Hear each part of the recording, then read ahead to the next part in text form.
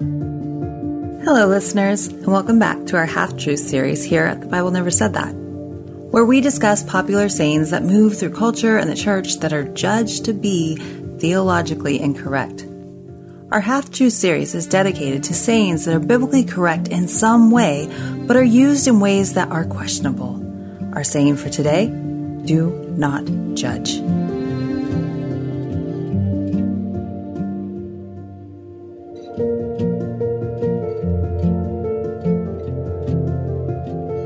Clearly, the Bible says, judge not, but it also tells us to judge rightly. If you only look at single verses, you can defend both positions. So let's explore a bit more in context for this popular saying. Matthew 7, 1-5 tells us, judge not, that you be not judged. For with the judgment you pronounce, you will be judged, and with the measure you use, it will be measured to you. Why do you see the speck that is in your brother's eye, but do not notice the log that is in your own eye? Or how can you say to your brother, let me take that speck out of your eye, when there is the log in your own eye? You hypocrite! First take the log out of your own eye, and then you will see clearly to take the speck out of your brother's eye. Judge not. Even people who are otherwise biblically illiterate or indifferent to what the Bible says know this one, because it is useful to fuel a self-determined and self-directed life. People often extend judge not to only God can judge me. A popular song by Tupac? Yes. Complete truth? Not quite. But even unbelievers will say things like this, and people against the gospel of Christ often will use this verse to shut out the voice of truth while making their own judgments loud and clear. However, biblically, people might support this idea by using James 4:12 to back up the thought, which says, there is only one lawgiver and judge, he who is able to save and to destroy. But who are you to judge your neighbor? Or 1 Corinthians 4, 3-4. But with me it is a very small thing that I should be judged by you or by any human court. In fact, I do not even judge myself, for I am not aware of anything against myself, but I am not thereby acquitted. It is the Lord who judges me. And of course, we have the story of the woman caught in adultery in John 8, one of the most beautiful stories. The teachers of the law and the Pharisees brought this woman in who was caught in adultery, and they made her stand before the group and said to Jesus, Teacher, this woman was caught in the act of adultery. In the law, Moses commanded us to stone such women. Now what do you say? They were using this question as a trap in order to have a basis for accusing him. But Jesus bent down and started to write on the ground with his finger. When they kept on questioning him, he straightened up and he said to them, Let any one of you who is without sin be the first to throw a stone at her. Who can cast a stone? For no one is without sin. Judgment and hypocrisy often hold hands, and this is what Jesus was speaking against when he says, judge not. We all know that in our propensity to be self-focused, we tend to think others are judging us with the same degree that we judge others. This is why people who are afraid of what others think of them are often also quick to tear others apart with their own judgment. We also know how easy it is to see what is wrong in others, and that we can be hesitant to deal with what we know is wrong in our own life. Also, we are prone to judge a whole person by one action or one opinion. We can see a speck and we can cancel another human or begin to disbelieve all they say. While it is wise to judge people by the fruit in their lives, we need to be slow to disparage other image bearers of God, other humans, because they hold a viewpoint different than our own. This is not only destructive to our relationships, but also to a society in general. Hannah Anderson writes in All That's Good, Recovering the Lost Art of Discernment, that when we encounter someone who holds a viewpoint we don't agree with, we can begin to view their whole existence through the lens of our disagreement with them. Instead of getting to know them and engaging in their ideas, we assume we already know them because we know where they stand on a certain political or religious question. And the degree to which we disagree with them on this question becomes the degree to which we will disrespect and disregard their humanity. The danger here is obvious. When we judge by our own law and allow ourselves to not only become judge but also executioner, we are no longer living and fighting for God's kingdom, but we are trying to build our own. But do not judge as a blanket statement is also dangerous because to live with a discerning mind is something that we are called to. We need to be able to test the spirits and identify the will of God. These things require us to make judgments. And just a few verses down from judge not in Matthew 7:16-20, Jesus says, "Beware of false prophets who come to you in sheep's clothing, but inwardly are ravenous wolves.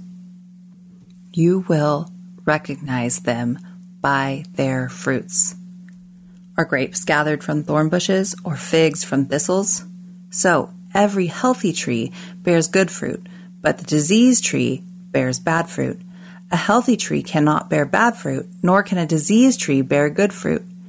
Every tree that does not bear good fruit is cut down and thrown into the fire.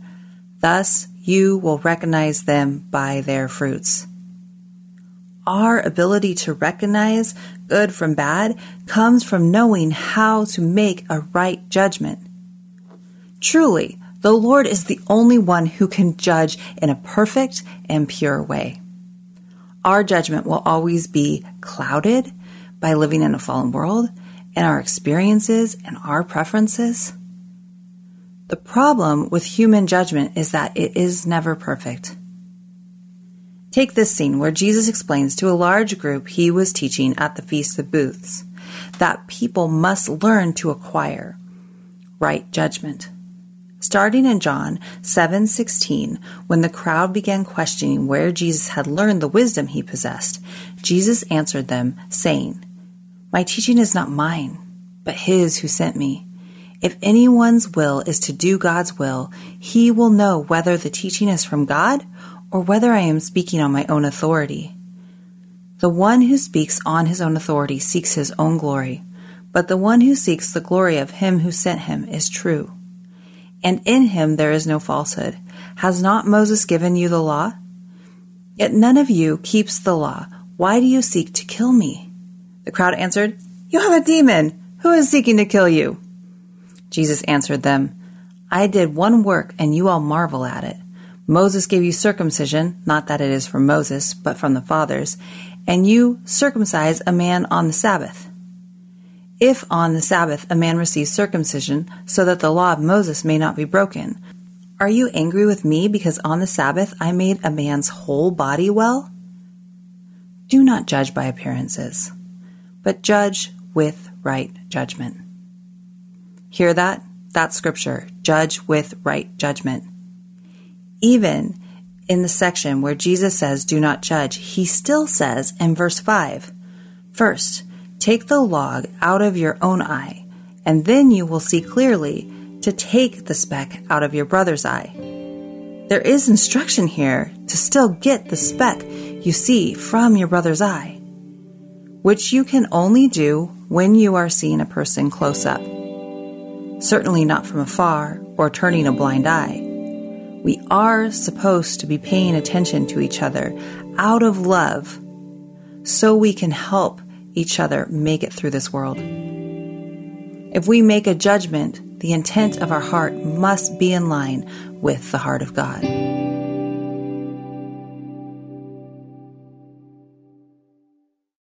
Hi, I'm Rebecca Scott. As a servant of God, wife, and mother of 4, I understand the juggle of multiple roles and stages. That's why I created the Encourager podcast to help guide us through the messy middle stage of life.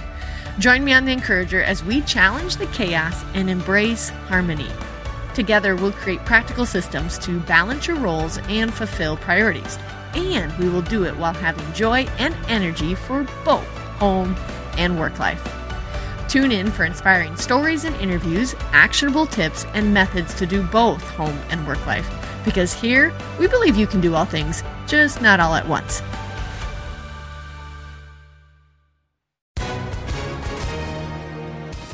Hi, everyone. If you've been injured in an accident that was not your fault, listen up. We have legal professionals standing by to answer your questions for free. Call now and find out if you have a case and how much it's potentially worth. Call 800-497-4410.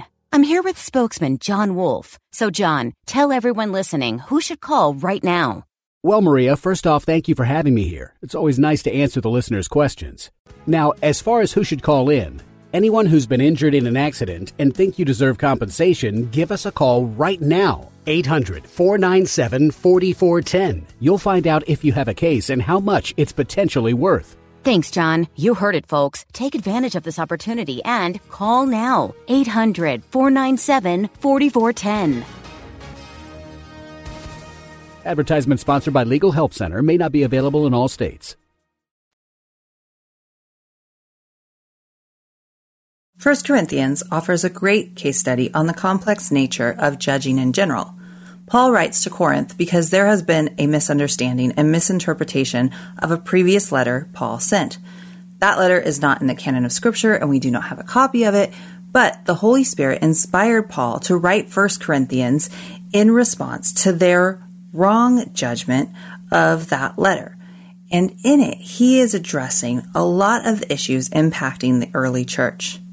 Corinth was a land full of idol worship and sexual immorality, and the Christians needed some instruction. John Bloom succinctly lays out Paul's instruction in 1 Corinthians on judgment well in his article, Judge Not, that you may judge well. He says, Christians are not to judge other Christians, and Christians are to judge other Christians. That's what the Bible teaches. In fact, the Apostle Paul says both things in the same letter, just a few paragraphs apart. Therefore, do not pronounce judgment before the time, before the Lord comes, who will bring to light the things now hidden in darkness, and will disclose the purposes of the heart. Then each one will receive his commendation from God. 1 Corinthians 4:5.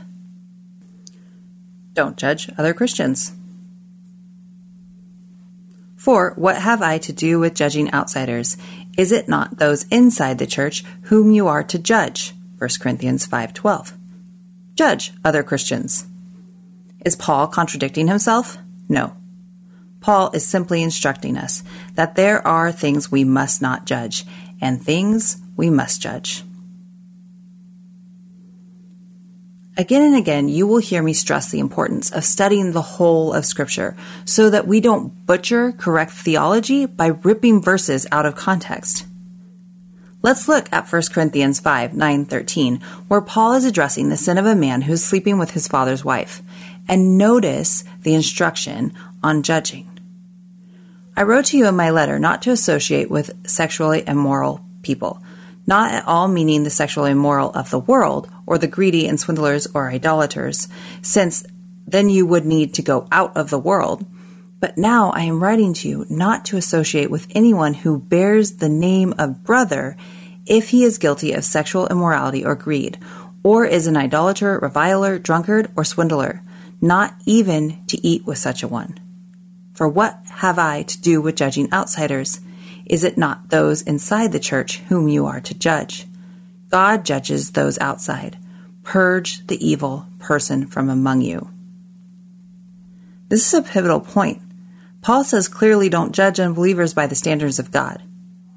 They do not know them. Tragically, they do not know him. 1 Corinthians 2:14-16 says, the natural person does not accept the things of the Spirit of God, for they are folly to him, and he is not able to understand them because they are spiritually discerned. The spiritual person judges all things, but is himself to be judged by no one. For who has understood the mind of the Lord so as to instruct him? But we have the mind of Christ. But as for the believers, my reaction to what Paul says is, geez, Paul, so mean. But remember, these are Holy Spirit inspired words. Would we purge the evil from among us? Should we? There is scripture commanding that it should be. So as much as I love standing in a place of not passing judgment, if I love God's word more, I will learn how to judge rightly. I am a lean towards mercy and grace kind of girl, but we have to remember that sin is killing people. It is defiling the church, the body of Christ. So there are times where it must be called out.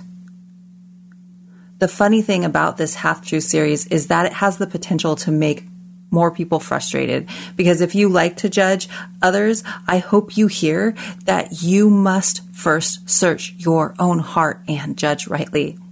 And if you never make right judgments, I hope you see that there are times where we are called to do so. And if you find yourself struggling with the idea of judgment or how to judge rightly, I'll leave you with some questions to reflect on. Is this something God has already judged? It's always important to know your thoughts are in line with His. Ask yourself, am I judging actions that are clearly visible, or am I making a judgment based on what I believe the intents of the heart are? Come on, think about how many problems start with thinking we know what somebody means in their heart. Remember, 1 Samuel 16:7 clearly states, "For the Lord sees not as man sees. Man looks on the outward appearance, but the Lord looks on the heart." We cannot discern another's intent well. We must also ask, have I taken the time to look at my own sin and let the Lord search me for any offensive way? Ask yourself, who are you to judge your neighbor? Are you someone who's been invited to speak into this person's life? What is your relationship with them? Will they have ears to hear from you? Are they someone who will be willing to listen? And finally, in your seeking to make a right judgment, you must ask yourself, are you doing so for the freedom of another or to protect yourself? Remember, we are all people in need of a Savior God provided through His Son Jesus, who covers our sins so that we may stand righteous on the day of God's judgment that we all will face. Because of this gift, we can live lives of grace and peace and be lights in this world that desperately needs the hope that we know. So, let's pray that we live that out. Father God, we thank you that we can trust you to be the perfect judge.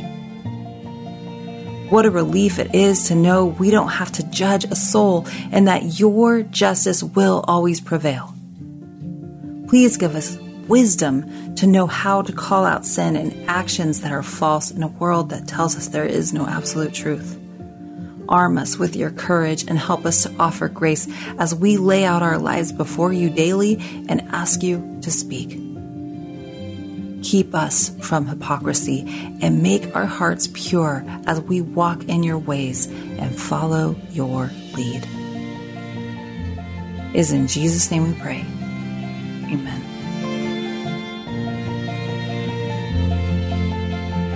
Thank you for joining us today. The verses, articles, and books referred to in this episode can be found in the show notes at lifeaudio.com/podcast or on iTunes. And if you're over in the notes, we'd love if you would rate and review this podcast so others can find us. And until next time, may you seek the abundant life Jesus died to give and live in the truth that sets people free.